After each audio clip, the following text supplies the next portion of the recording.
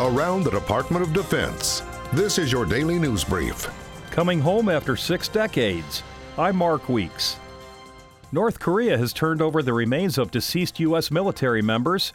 Defense Secretary James Mattis said the remains are returning home as a result of the U.S. and North Korean summit. The remains were turned over as agreed during as initiated and agreed during the summit that President Trump had with Chairman Kim.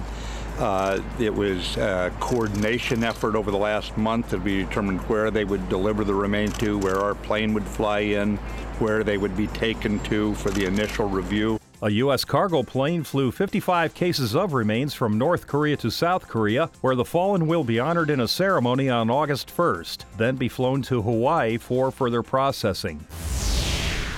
The U.S. and South Korea have reaffirmed their ongoing commitment to work together in our defense. As tensions ease with North Korea, the U.S. and South Korea agree there's a need to maintain a strong combined defense. Recently, 2 U.S. commands were relocated on the South Korean peninsula, with South Korea contributing more than 90% of the cost.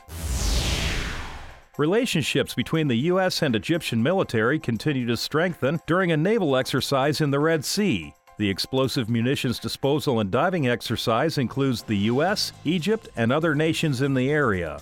The exercise is designed to provide participating nations the opportunity to work together, enhancing maritime security and military relationships.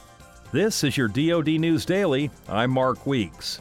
For more information about your military, go to defense.gov.